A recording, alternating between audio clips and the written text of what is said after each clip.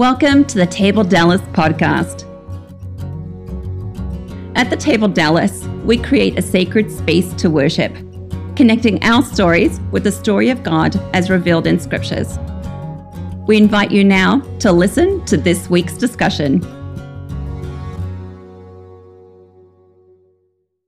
All right, welcome everyone to the Table Dallas. We're glad that you're here with us. It's another beautiful January day in Dallas. We're sorry for all of those who join us via podcast in places that have snow and ice and winter. I'm sure our time will come, but today it's beautiful here. We're glad you're here at beautiful Mill Street House or wherever you are joining us around the world via the podcast. Thanks for taking time out to be with us again in the third week of our study called The Runaway Prophet. The Runaway Prophet. It shouldn't be too hard for us to guess if this is your first time in the podcast or first time with us here. What book of the Bible we're studying, right? Jonah. It shouldn't be too difficult. It's the book of Jonah, right? We've been working our way through the book of Jonah. Today's little discussion I've titled Jonah's Fishy Faith. See what I did there? Jonah's fishy faith. You can see what I did there. And essentially, what I've been trying to do here in the last couple of weeks, and we're going to keep working our way through it here for the next several weeks, is to present to you the idea that when we ask the question, like the big elephant in the room question, typically when you're dealing with Jonah, is what? Somebody tell me, what's the big elephant in the room question that we ask? Yeah, so is this story really true? Like, did this really happen? Like, in the fish and all of that. And we've all concluded that if God wanted to keep him alive in a fish, that's certainly possible, right? Yeah. It's certainly possible for God to do that. However, so much of the way the story has been written, the narrative is written, I think leads us in a completely different direction. And so we've been arguing that perhaps a better way to understand it and to not miss the intent of the author is to think of it as a moral, theological tale filled with allegory, with midrash, with parable, with philosophical treatise, with parody, satire, and just enough historical nuggets to locate it, right, in God's story. And even though it's found in the prophetic neighborhood, as we said, with Bible books like Amos, Obadiah, Micah, Nahum, prophetic books, it fits just as easily, and maybe even better, in the wisdom tradition of literature found in like the book of Job, which we'll look at for a moment today, the book of Ecclesiastes, right? The wisdom tradition, where wisdom is typically personified as a woman or a human being. Wisdom is something that walks around, that interacts, all right? So we have that kind of a background. And so we do this because we want a careful reading of Scripture. Right? We want to pay homage to what the original intent of the author was all about. Because we say here at the table, the Scripture wasn't written to us, but it's written for us. So part of our task is to sit there and say, okay, let's look at the original intent, and then from there we'll go and we'll figure out what is it supposed to mean to us today. And so last week we ended chapter 1 with a pretty important question. Right? Who's the true worshiper of God here? Jonah or the sailors? That's where we left off in verse 17 or verse 16. Verse 17 says, yeah, God put him in the fish for 3 days. That whole bit. So if the story is really about theological rethinking rather than historical accuracy, then, we end chapter 1 with a really big question that we need to see answered, right? We need to see who is the real true worshiper here. Is anything going to happen with Jonah? That's how the author leaves us. Like, Jonah is the one called by God, but he's running away. We've got these pagan sailors, which we talked about last week, who are concerned about all these different gods, but in the end, they go, wait, Yahweh, you are the God above all gods, and they begin to offer sacrifices, right? So now we're wondering what's going to happen to Jonah. He's been there now in the belly of the fish. And so what we've done every week, and we're going to do it again this week, is we're reading the entire story to remind ourselves. So I need someone to volunteer for chapter 1. Who's going to volunteer chapter 1? All right, Saji's 1. Who's 2? All right, Mike's number 2. Chapter 2. Chapter 3. Who's going to do the final chapter? Chapter 4. All right. So here it is, the story of Jonah read again from the Common English Bible. Start with chapter 1. Jonah chapter 1. The Lord's word came to Jonah, Amittai's son. "Get up and go to Nineveh, that great city, and cry out against it, for their evil has come to my attention." So Jonah got up to flee to Tarshish from the Lord. He went down to Joppa and found a ship headed for Tarshish. He paid the fare and went aboard to go with them to Tarshish, away from the Lord. But the Lord hurled a great wind upon the sea, so that there was a great storm on the sea. The ship looked like it might be broken to pieces. The sailors were terrified, and each cried out to his God. They hurled the cargo that was in the ship into the sea to make it lighter. Now Jonah had gone down into the hold of the vessel to lie down and was deep in sleep. The ship's officer came and said to him, "How can you possibly be sleeping so deeply? Get up, call on your God. Perhaps the God will give some thought to us so that we won't perish." Meanwhile, the sailors said to each other, "Come, let's cast lots so that we might learn who is to blame for this evil that's happening to us." They cast lots, and the lot fell on Jonah. They said to him, "Tell us, since you're the cause of this evil happening to us, what do you do, and where are you from? What's your country, and of what people are you?" He said to them, "I am a Hebrew. I worship the Lord, the God of heaven, who made the sea and the dry land." Then the men were terrified and said to him, "What have you done?" The men knew that Jonah was fleeing from the Lord because he had told them. They said to him, "What will we do about you so that the sea will become calm around us?" The sea was continuing to rage. He said to them, "Pick me up and hurl me into the sea. Then the sea will become calm around you. I know it's my fault that this great storm has come upon me." The men rowed to reach dry land, but they couldn't manage it because the sea continued to rage against them. So they called on the Lord, saying, "Please, Lord, don't let us perish on account of this man's life, and don't blame us for innocent blood. You are the Lord. Whatever you want, you can do."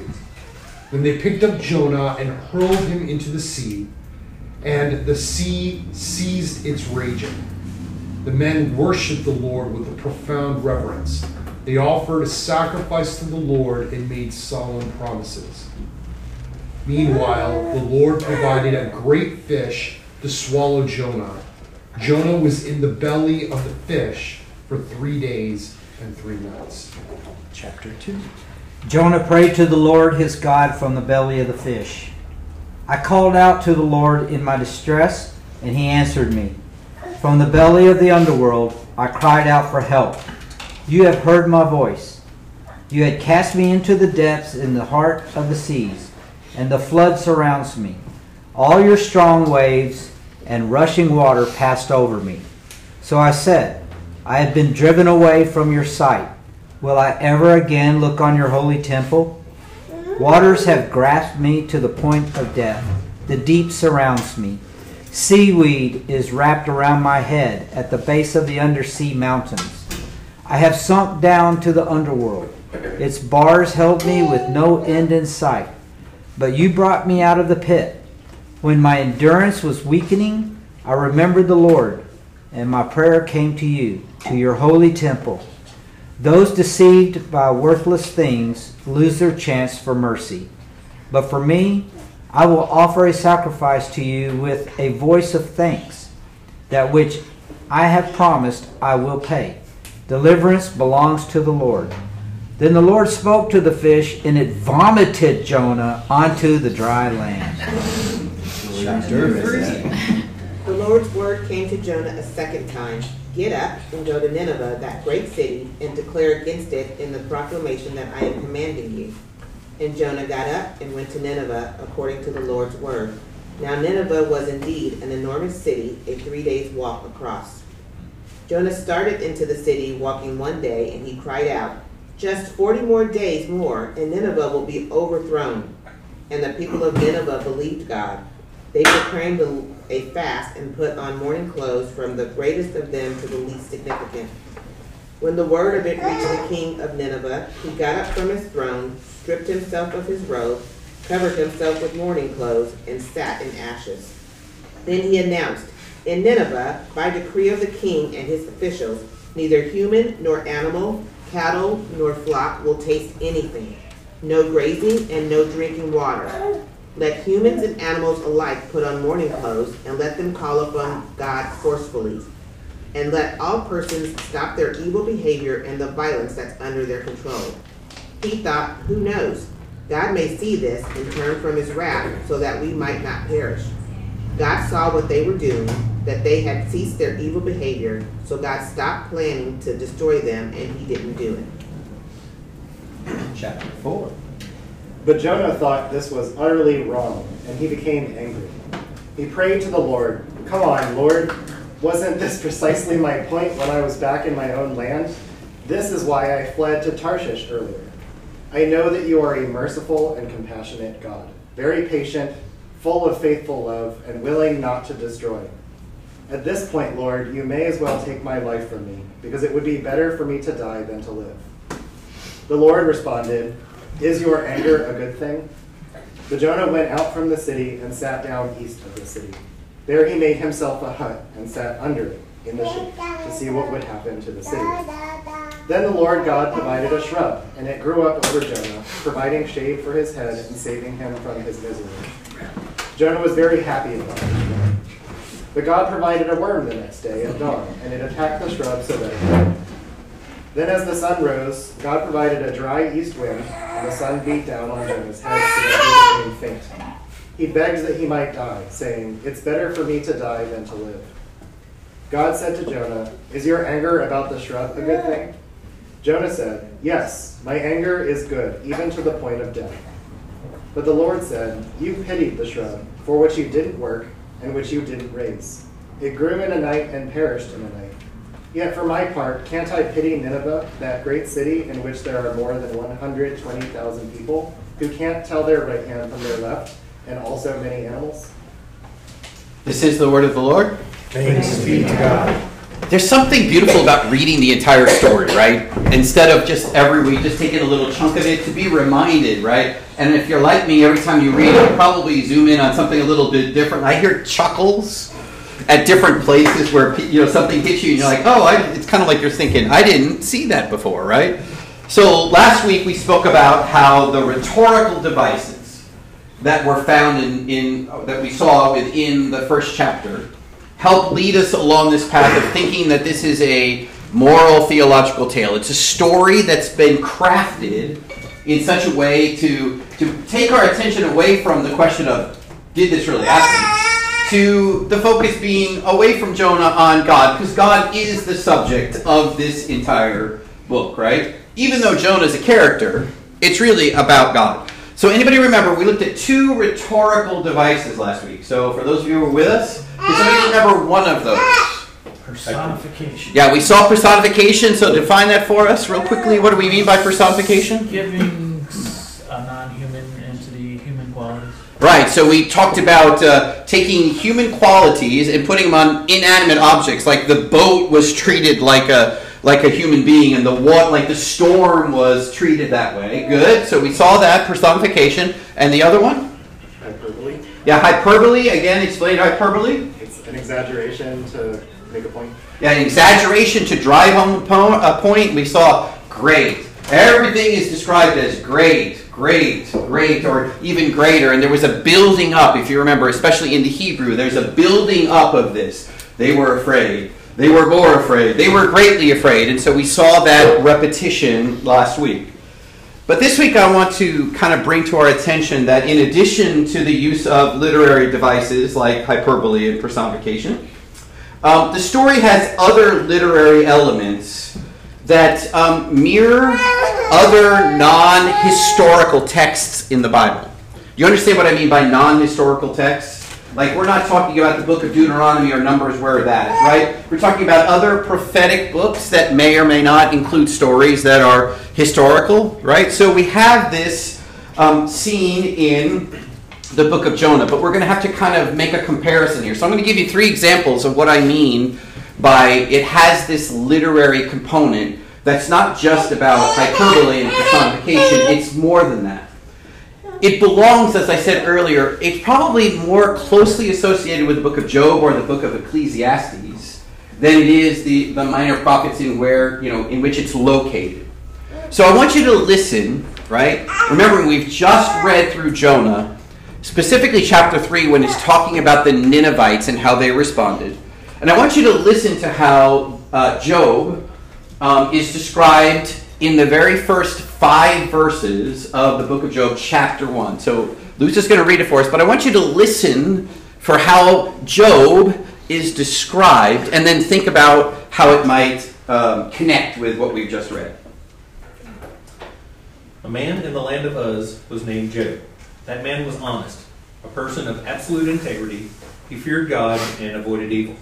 He had 7 sons and 3 daughters, and owned 7,000 sheep, 3,000 camels, 500 pairs of oxen, 500 female donkeys, and a vast number of servants, so that he was greater than all the people of the east.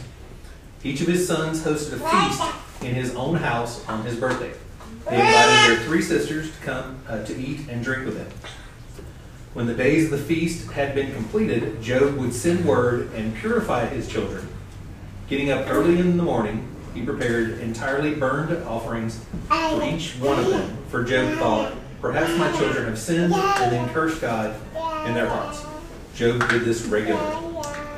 So if you're reading this, it seems to me, at least as you're hearing it, it sounds like, and we know this from the book, that Job is kind of being set up here, right, as the most perfect God worshiper of all time. I mean, did you catch that? So here's the question. How do we see that in the text? What do we see literarily, if you can, from those words that gives you this idea that Job is being set up here as this is what it means to be a God worshiper? What do we see? He's described as a person of absolute integrity. So that language of absolute integrity, not like he's never wavering. It almost gives the sense that like you can't even tempt him. It's like it's not even a chance. What else? From the Hebrew perspective, like he had that, which like when something bad happens to you, they assume that you did something to earn that. But if you have a lot, then God has blessed you. Yeah, so you have this long list of camels and whatever, intending to convey the fact that in that culture, that means God, the gods, let's just use it that way, Elohim, are favoring you. You've done something good. Because obviously it's going to be set up later in Job when everything is taken away. All of his friends, and by the way, if you have friends like Job, who needs enemies? Right? Who are coming to him and going, every question is, what did you do wrong? All right, what else do we see that gives us the idea that Job is the perfect worshiper? Anything else? He did this every morning. Yeah. So every morning he gets up and he sacrifices. Notice it says entirely burnt offerings. He's not saving anything back, because typically you would keep the best parts for yourself and then send everything else out. He's burning it all. We don't need to eat the best parts. We can just burn the whole thing. What else? Well, doesn't he like also blesses, or like he makes sacrifices for his children just in case? It's like just in case they have cursed God. Yeah, I love it. He's not making the sacrifices only for himself. His children are grown, they're out, whatever, and he's like, oh, wait a minute, I better offer sacrifices for them, and I love that. Just in case they sinned and they forgot about it. They didn't know it. I mean, that's the idea. But again, do you really think that, it's a literary device is my point, right? To make it set up, this guy has got everything. Now remember, we just read about Nineveh, chapter 3. And do you remember how in chapter 3, the way it was described how they went about their repentance? What did you see there? What did you hear or see? Say again? They had a fast with nothing, no water. Fast with no bread and no water. Even the animals. Even the animals were not allowed to be. I mean, it's just like this over the top. I'm not going. What did the animals do? They had to wear Morning clothes. They're wearing mourning clothes. What else? Mourning, M-O-U-R-N. Who was in charge of dressing all those cows? I mean, but that's the whole point. right? It's this over the top, like even the animals, right? Even the animals have to have to fast and be covered in sackcloth, right? It's just a little clue, right? That we're setting up this idea, right? Look how repentant these people are. Jonah. Is Jonah going to fit in that category? That's number one. Second example I'll give you, I think this is good. The structure of the book, and we've read it now 3 times, right? It's so neat and tidy for something that's designed to be historically accurate. So why do you think I say that? It's so neat and tidy to be something that is designed to be a historical record of what's happening. Anybody? Why do you think I say that? What about the structure? History doesn't always have loose ends tied up so neatly at the end of the story. Yeah, you got such a nice, tidy, like, what's that? You know, the plot. Everybody lives happily ever after. Yeah. And normally you don't see one proclamation of something and everybody all of a sudden repents. If we think about Exodus, how many times did they have to say, let my people go, before they even thought? And even then, but in this book, you just see all of a sudden they're just like, okay. Yeah. It's such a clear progression. It's like, okay, here's the issue. I said, I did my thing, said, do this, and we listened. It was like point A, B, C, like point A times 2. Yeah, there's just this perfect symmetry, right? 4 scenes. Jonah with the sailors. Second scene. Jonah and the fish. Third scene. Jonah and Nineveh. Fourth scene. Jonah pouting outside of Jonah and God and that whole thing. It's just the perfect symmetry of it. And then and we're going to look at this today, chapter 2, this prayer that gives us this prayer that he prays inside of the fish. You know, he's quoting from the Psalms, and it's such a perfect, like, beautiful setting. It almost makes you go, oh, it makes you go, this was intended. And then I'll give you the cherry on top, that God and Jonah in chapter 4 are given the exact same number of words to speak in chapter 4. Now, how does that support the thesis that this should be a moral theological tale versus a historical record? It doesn't. It doesn't? Not when God and man get to have equal say. Okay. That's what it sounds like to me, that when you say that same number of words, God's giving Jonah an equal say to God's words. Okay. Seems like God should have the last word. You would think, right? And in a historical record, what would we see different, potentially? I mean, when was the last time you read a story where both characters, dominant characters in the narrative, are given exactly the same amount of words? Yeah, well, it's sort of like poetic symmetry. Yeah. There is a certain symmetry, poetic piece that goes with it. And each week, I just want to add just a little bit to this idea and start making us pay attention a little bit to some of those devices. Because if we focus on fighting about what really happened, and is this really true, or could it have happened, we miss out, I think, on the author's intention.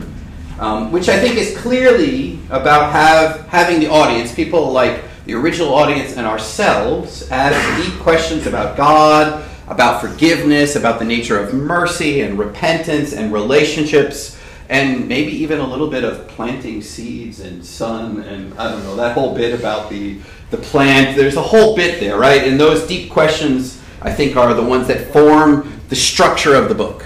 Answer these questions. So let's pay attention now to chapter 2. So if you have your device open, switch over specifically to chapter 2.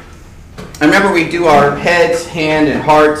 Head about, let's look at what the text says. Heart, thinking about how do we relate that to us, and then hands, how is it supposed to then change how we act. So as we begin chapter 2, it'd be wise for us not to forget exactly where Jonah is as he prays. Again, this is really weird. Chapter 1, verse 17 tells us that he's in the belly of the fish. Just flip back to 17 for 1 second. As you read that piece, like the sailors are rowing, right? We said that last week. They're trying to help out, right? How are they trying to help out, Jonah? By rowing toward shore? Yeah. So when they throw him out, Yeah, they don't really want to throw him out, but when they do throw him out, they're like, I want to give you a chance, right, Brian, I want to give you a chance to be able to swim to shore, but they can't do it.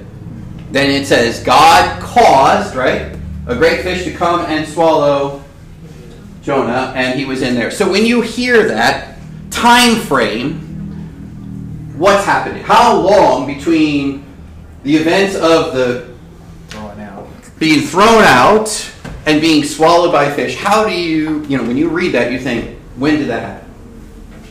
It seems like as soon as he threw him out, a fish was there waiting with his mouth open. It almost sounds like that, doesn't But it? in his prayer, it seems like it's been a little bit longer because he's to the point of exhaustion. Right? Again, literary devices, right? So I think maybe the reason that the translators who sectioned this off into chapters wanted to kind of leave 17 with those events so that when you come to chapter 2, you think automatically there's been some time that has passed. But a lot of that could run through Jonah's head within a minute, within seconds. We could be exhausted from the whole battle and that. Yeah, that's all true. So here's my question to start with. Does anything in that prayer in chapter 2 stand out to you? As you hear it or read it, does it stand out to you anything strange or makes you wonder why Jonah would include that in his prayer? Anything that stands out to you as unusual, or you're like, wow, that's interesting? From the belly of the underworld. Is that just a common way to refer to the ocean? Because it implies like hell or something. Yeah, so that language of the belly of the underworld, we don't really use that. But, in Hebrew thought, there's the language of desert and water have huge connotations. The desert, as we say with the children in our family table, the desert is a dark, a strange and wild place, or a dark and dangerous place. So when someone goes out in the wilderness, it's a time of testing. You don't voluntarily go to the wilderness. When you're talking about the depth of the water, you're talking about death. Psalm 2, right? So when you die, you descend and you're in the water. That's a Hebrew imagery there. Good. Who else picked up on something? It looks like he's praying as if God has already saved him. He's using past tense while he's supposedly going to be begging for God to save him, but he says, I called to you and you answered. Isn't that it? Yeah. And so what do you think Jonah's answer believes God's answer was to his prayer? If he's going to die. That he was going to save him. Yeah, that he was going to save him, but I suspect, like all of us, I don't think Jonah expected the salvation to be in the form of a great fish, but I love that you catch it past tense. He already believed it. That's a huge contrast to the Jonah we saw 4 or 5 verses before, right? Good. Who else? I thought it was interesting that in verse 7, when my endurance was weakening, I remembered the Lord. It's like there was a period of time there where he just thought this was it. This is it for me. I'm done. And then all of a sudden he remembered the Lord. I don't know if that's the right translated word there, but yeah, it's like forget versus remember. Yeah, he would have been. I mean, they threw him out of the ship because he had just said he disobeyed God and God is punishing me. So, like, God punished. He wouldn't not have been thinking about God. He would have been thinking God has forsaken me. So when he says, I remembered the Lord, maybe it's like, I remembered that God is merciful despite his punishment. Right. Which is a parallel to Nineveh. Exactly. Yeah. Because now they remember and then they repent. That's right. That's it. Very good. What else? I think there's some irony in the sense that it almost comes across as he still hasn't lost his vanity in the whole situation. How so? In verse 4, he says, so I said, I have been driven away from your sight. Yeah. But he's the one running away from God. Right. So it's like, it's almost like, oh, me going to Nineveh is my punishment. Yeah. What verse is that? That's verse 4. Verse 4. And even in 3 it says, you cast me into the depths. Yeah. Did he? Did God put him there? I don't think so. Yeah. I think it was his own suggestion to be cast into and it almost kind of goes along with like the concept of like, just put me out of my misery, because like, what is it, verse 6? I have sunk down to the underworld. Its bars held me with no end in sight. But you brought me out of the pit. This is while he's in the belly of the whale that you've brought me out of the pit. It's like, okay, cool. The end is near for me. It's fine. It's great. Whatever happens, happens. But at least I don't have to go to Nineveh. So you get this sense that there's a lot of things that become clearer to Jonah in there, but there's still some sense that, like, do you not get this? Yeah. Like there's like a certain irony, right? That you get some, like, oh, then I remembered, like, you know, but God did this, you know, and it's just that kind of, it's almost like a, for lack of a better term, almost like a schizophrenic kind of, one moment it's God's fault, and then, oh yeah, it was me, oh wait, no, God did this, you know, so there's still a bit of, right, challenge. Is there in your reading of it in the prayer, is there a turning point, meaning, is there a point in Jonah's prayer where, in the midst of his life-threatening plunge into the water, that he finally just gets it? Or is it just something else? Do you see in your mind some point where it's like, okay, now this is the lowest of low? I think at the turning point is verse 7. Okay. I remembered the Lord, and then I will offer a sacrifice to you in verse 9 with a voice of thanks, and that which I have promised I will pay.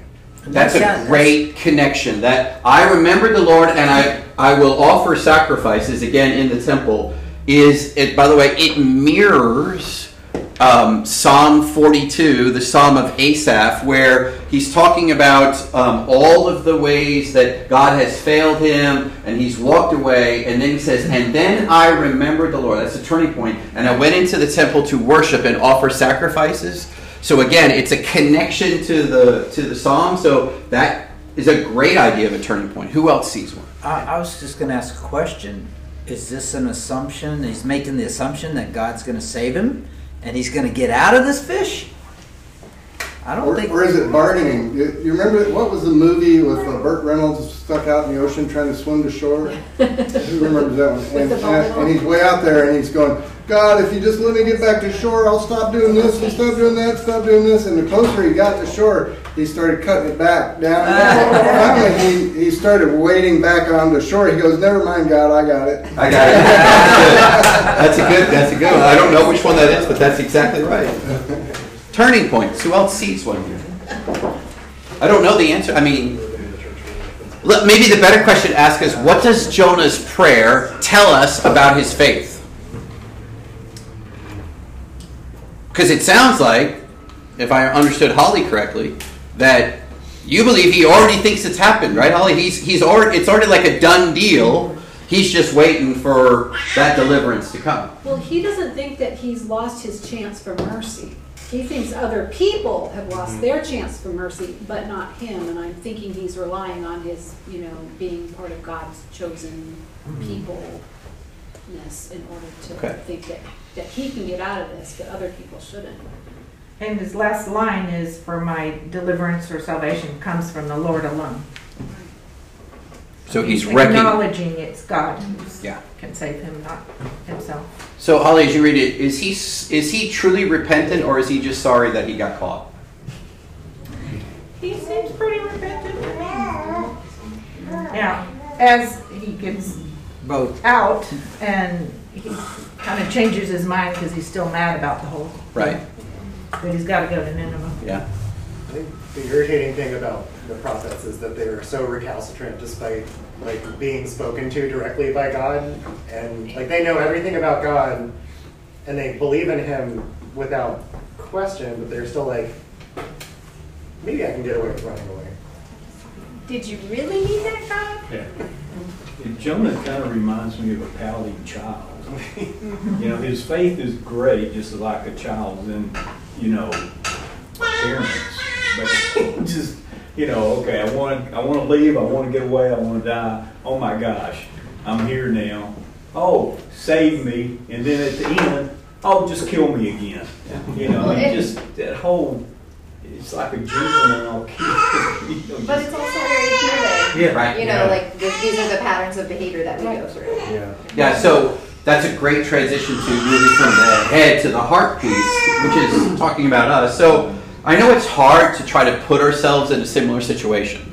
So let's not think about like, okay, am I down in the fish underwater in the depths of Sheol? But in a predicament where we sense as though, or we feel as though, right, we're like Jonah. Like God has put us here, God allowed this to happen, whatever language you want to use there, right?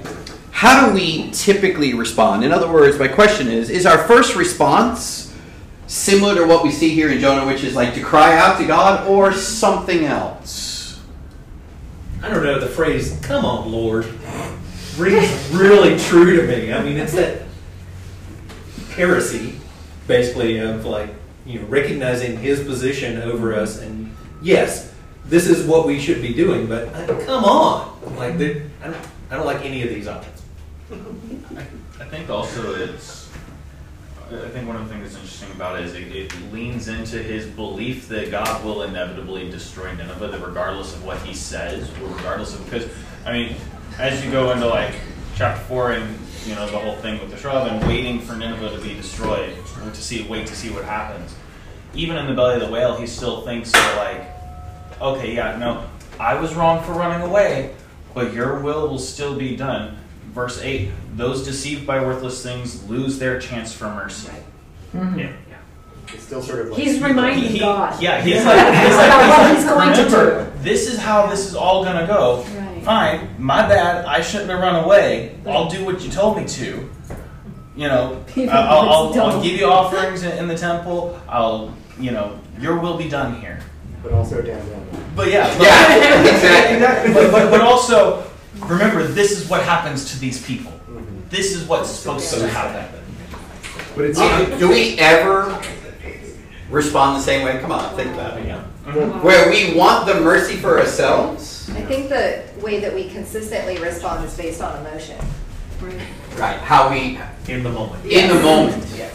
Yeah. I mean, it goes back to what she said, where to me this just feels very human, and for me it's encouraging that here you have Jonah who gives this very, in many respects, very self-centered account in regards to what happened, but mixed in that is repentance, and mixed in that is remembering of the covenant that he has from the Lord. It's so not perfect, and yet God bestows graciousness upon him and uses it. And I mean, so for me personally, it's encouraging because that's oftentimes what my repentance looks like. It's like, I'm sorry, but it's not really my fault. And I remember you, but I'm irritated about these qualities of you. And yet God in his mercy uses that. Yeah, I like that. I think often I have like selective hearing, like when God puts something in front of me, I'd be like, what now? What did you say? Or like, did you really mean it this way? Or like, maybe I misheard you, and my humanness wants to apply my own idea of what should happen to what I actually heard. Go ahead. I was going to say, we talked this morning with the kids about John the Baptist and about repentance. The baptism of repentance is what John was doing with those people. He was washing them clean to receive Jesus. And we talked with the kids about, is it easy to change? To change your heart? And I think that is kind of what's going on in this story. Yeah, he wants to do what God says, but it means he has to change. And, change is a long process for all of us. And I think that's what speaks to me in the story is how hard it is to change. And I think part of what's being pictured in this narrative is the challenge of trusting God in the belly of the fish versus trusting God on dry land. Because that's really the challenge that Jonah faced, right? Like, do you believe me and trust me on dry land? Jonah's answer to that both times apparently is no. Right? Because I'm not going there. And he tells us so clearly, that's why we have to read the whole thing, because in chapter 4, verse 2, he tells us very clearly he wasn't afraid to go to Nineveh because of the people of Nineveh. What was he afraid of? That God would have mercy on them. That the gospel, using our language, the gospel was good enough not just for him and the people of Israel, but for these pagan people that live in Nineveh, right? So the question for us is, yeah, I think we all agree. It's easier to trust in the providence and the mercy and deliverance of God when we're on dry land, using the metaphor, rather than when we're in the belly of the fish, right? Would we all agree it's more difficult to trust in the belly of the fish, or? Yeah. Sorry? It's the opposite. So for you, okay, so explain. Because he doesn't agree to do what God told him to do and to believe that that would be the best for him and for Nineveh when he's on dry land. It's only when he's in the belly of the fish that he fully turns to God and decries God's mercy and his depravity, and then is saved. And you're suggesting that we do the same thing. Yeah. When he gets back out, he turns again and says, "Ugh, you did what I didn't want you to do." So when we're on dry land, we're not really paying attention and trusting God as much as all of a sudden when we find ourselves, metaphorically, in the belly of the fish, we're suddenly in trauma. Suddenly, okay, good. Because on dry land, you have free will to still make your own choices, and in the belly of the whale, like you're stuck. Yeah. Like you have no choice. Yeah, exactly. You have no control anymore, and we've always said that, right? Control is an illusion. Yeah. That's the original sin, right? The desire to control everything. So yeah, that's true. I hadn't thought about that. That's a great observation. That yeah, is there something we can do? Is there something we can do to encourage ourselves to trust God in the same way when we're on dry land as when we're in the belly of the fish, metaphorically speaking? And I keep saying fish because there's entire scholarly works on, is this a whale or a fish? The word in Hebrew is fish. There's a different word for whale. So it's Jonah and the great big fish. But that's just, no, we know it that way because we've been told Jonah and the whale. Because, by the way, why? Why is it Jonah and the whale? Whale's the biggest fish that But whale isn't a fish. It's a mammal. That's right. So you got this idea of, we need to make something big enough so that it can come up for air. Right. No, seriously, it can come up for air, and that's how Jonah made it. I'm being honest here. And Jonah could live in the whale because there's air in Because the whale comes up, gets air, and it just whatever. sounds better. Right, somebody has something to say over here. Courtney said, okay, good. It was in the song that we were singing earlier. Like, Yes. I will follow you in the good times, but also when there's storms and when I'm deaf. And there's a reason why they're writing songs like that, Brian, right? Because these writers know, that's what we struggle with, right? Not just in the storms, but also in the regular, everyday stuff. Will I trust in the things I have control? In our mind, we have control over, right? Well, am I going to trust in the middle of that, right? All right, last section about our hands. Okay, sometimes we have no trouble knowing God has saved us, right? So we talk about that idea that in Advent, Christ comes into our life. We spend our time in Advent talking about that. But do we have that same belief that God will save others in the same way that he has saved us? And using the language of other with a capital O. You know what I mean by the difference between other lowercase and other capital O? So capital O, other, is people who don't look like us, sound like us, have the same values as we do. Capital O, other, versus, others, just humans as a whole. Do we believe, because that's how Jonah views the Ninevites. They are capital O, other. So the question for us is, do we believe that God can save capital O, others, as he does us? And if so, how do we demonstrate that? I think it's often much easier for us to take godly action when we're helping people who are like us. Yeah. Like, if you're well off, it's easy to write off someone who is in poverty, or if someone doesn't look like you or believe the same things that you believe, it's easy to just be like, you're a lost cause, like I can't help you.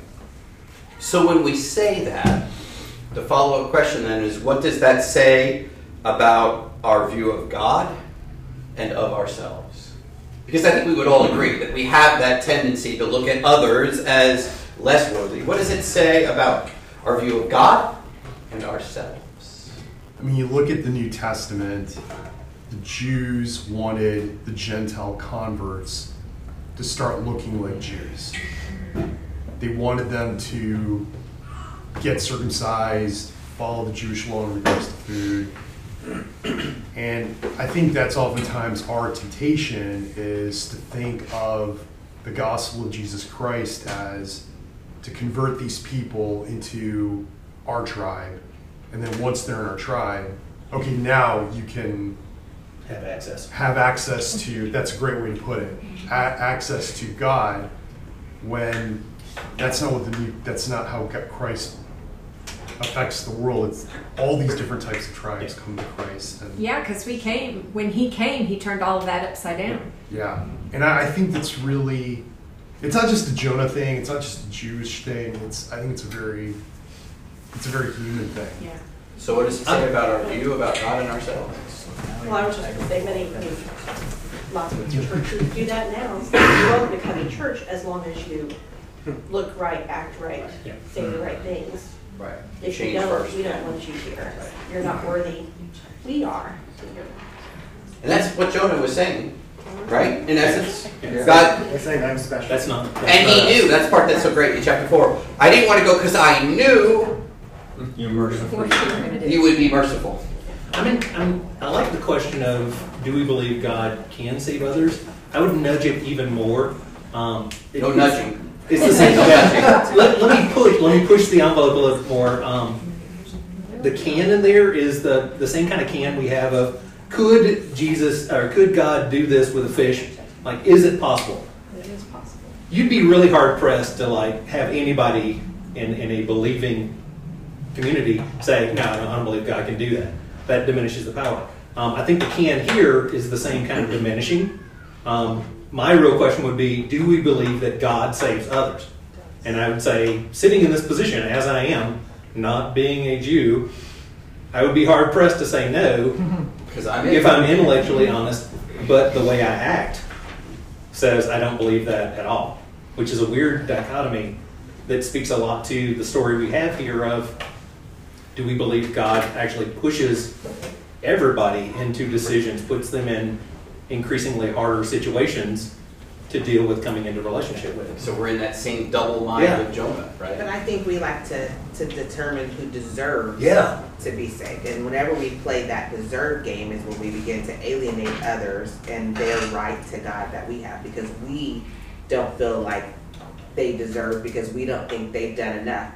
But we're so busy looking on the outward of what they've not done to deserve that we don't look at ourselves and say, did we deserve it? Yeah. Yet we have it. So if I didn't deserve it and I got it, how do I get to determine that you don't deserve it? And you guys are perfectly demonstrating why we read this as a moral theological tale. Because your immediate response to that question is, oh, wait a minute, I'm just like Jonah. That's the whole point. That we're like Jonah. We want mercy for ourselves, even when we forget God.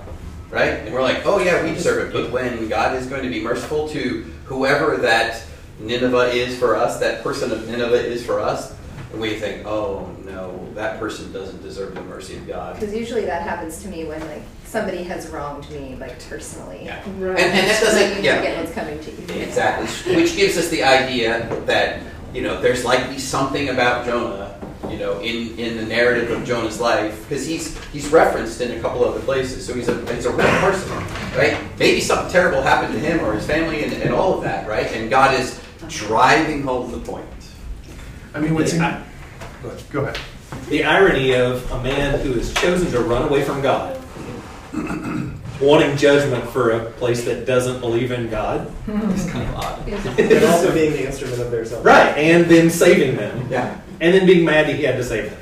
Yeah. But then being happy that he has a tree to sit in and shade. And mad. Thank you, God. And now, oh wait, kill me. The tree. Yeah. Kill the tree, so not kill me. But I would say the flip side of that coin, because I agree with you, is, to me, it's encouraging that Jonah becomes a vehicle of God's grace for the people of Nineveh, and yet Jonah doesn't completely get it.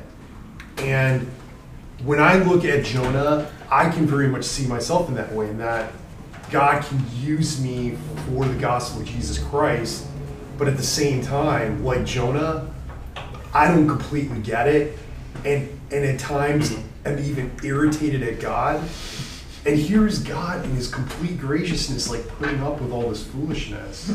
But come on, let's think about this. If you're reading the story, right, he gets vomited up, and he's kind of like Peter was saying, it's like, don't worry about it, God, I got it now, I'm on dry land, right? This is how I think Jonah goes to Nineveh. Repent, for the kingdom of God is at hand. But that's right? And, so you're right, he's there, and God uses it anyway. Like we've already said, he doesn't need Jonah, he doesn't need us, right? So, but that's encouraging, right? Even in the midst of our less than stellar attempts, God says, I'll make something of that, right? And we're going to have so much fun in the weeks ahead. You don't have to be perfect. Exactly. And Jonah was far from it, right? Exactly. All right. Excellent work, everyone. We hope you enjoyed this episode of the Table Dallas podcast. We invite you to join the conversation at one of our upcoming tables. To learn more about us, please check out our website at thetabledallas.com. And remember, we're saving a seat for you at the table.